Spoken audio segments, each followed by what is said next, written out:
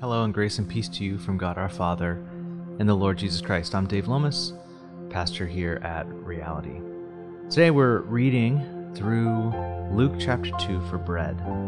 This week is our on-ramp week for our bread practice, which is our way we collectively spend time in the scriptures every day.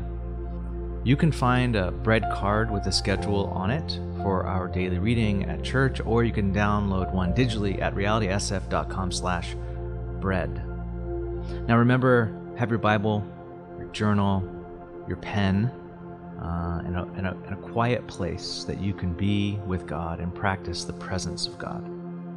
Like I've said before, I like to light a candle to represent the presence of Christ, the light of the world with me. And most times, I wake up a little early than everyone else in my household so I can be alone. We'll start by being still, the first part of the acronym of bread, be still. Just take a moment of silent reflection, openness to God. Sit up straight in your chair. Open your hands to God. Take a deep breath.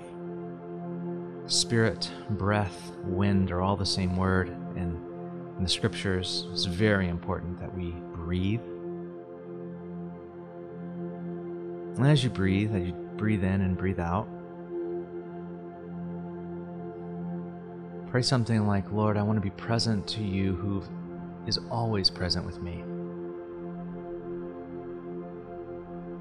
Let's be still before God.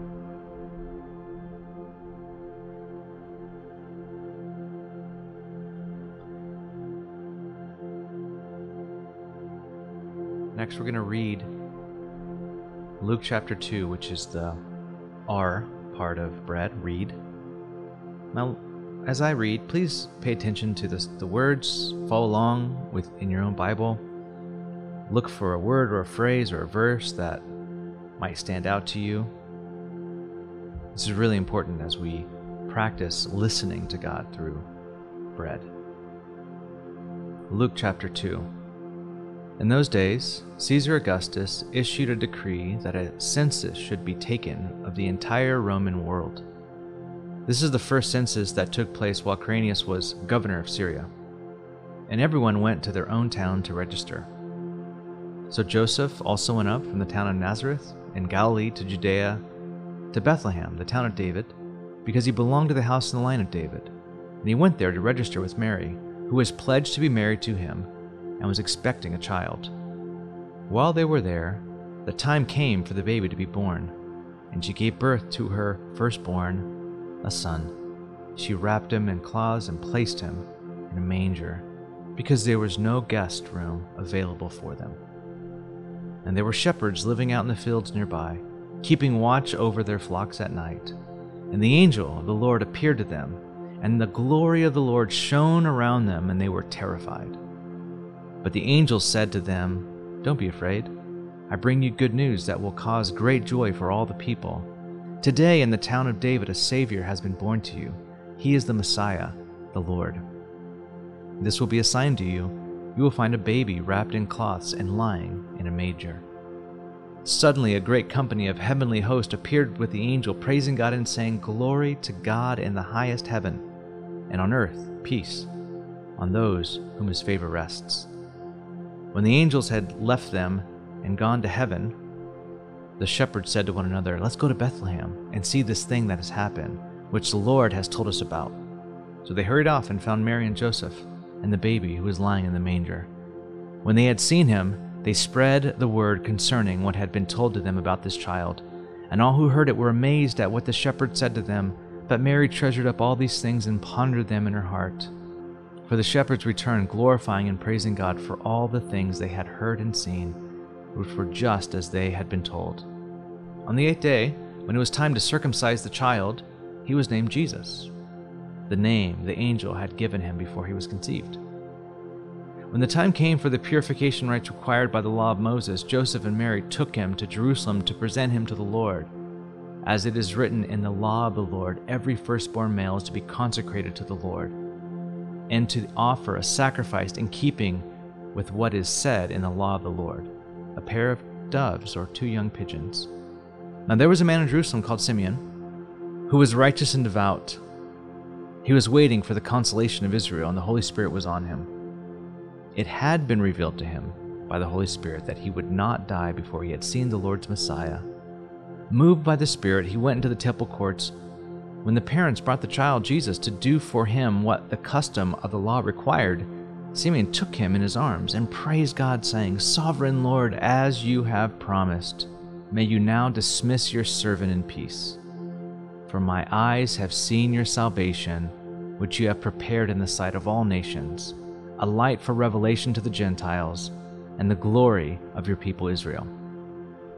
The child's father and mother marveled at what was said about him.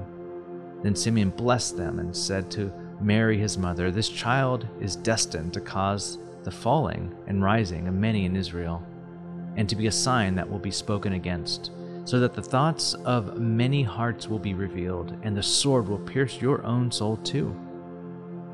There was also a prophet, Anna, the daughter of Penuel, the tribe of Asher. She was very old. She had lived with her husband 7 years after her marriage, and then was a widow until she was 84. She never left the temple, but worshipped night and day, fasting and praying. Coming up to them at that very moment, she gave thanks to God and spoke about the child to all who were looking forward to the redemption of Jerusalem.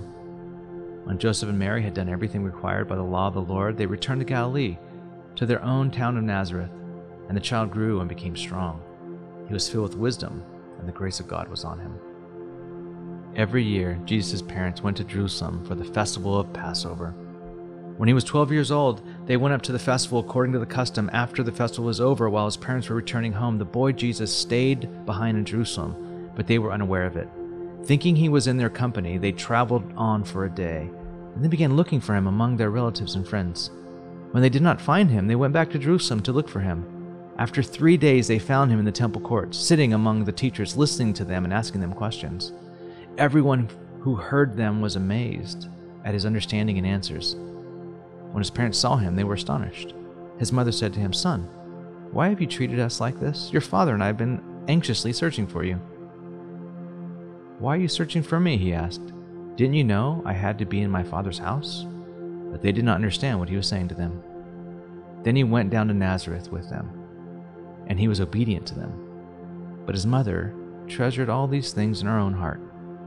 And Jesus grew in wisdom and stature, and in favor with God and man.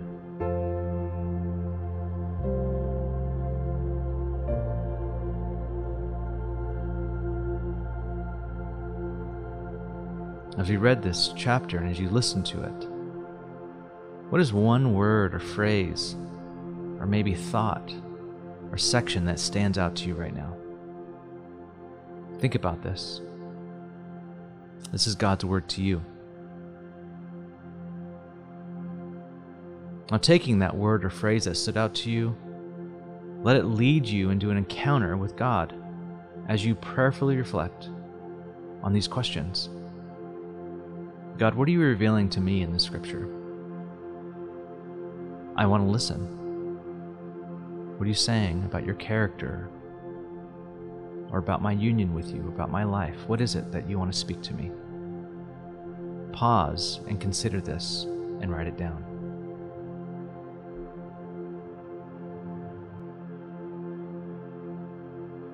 Now, as you turn your focus outward and see what applying the scripture to your life might look like, consider this.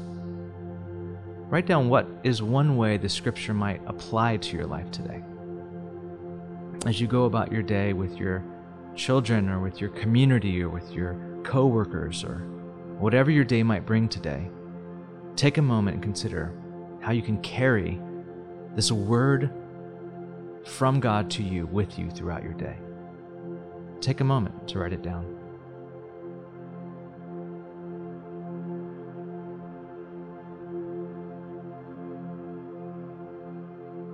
Now let's devote ourselves to God.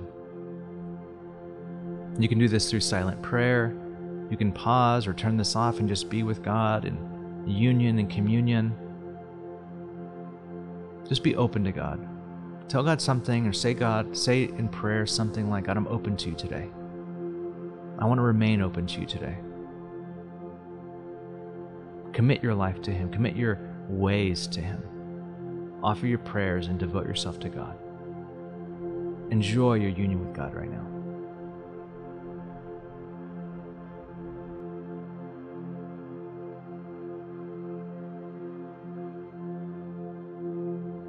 Thank you for joining me in today's bread reading.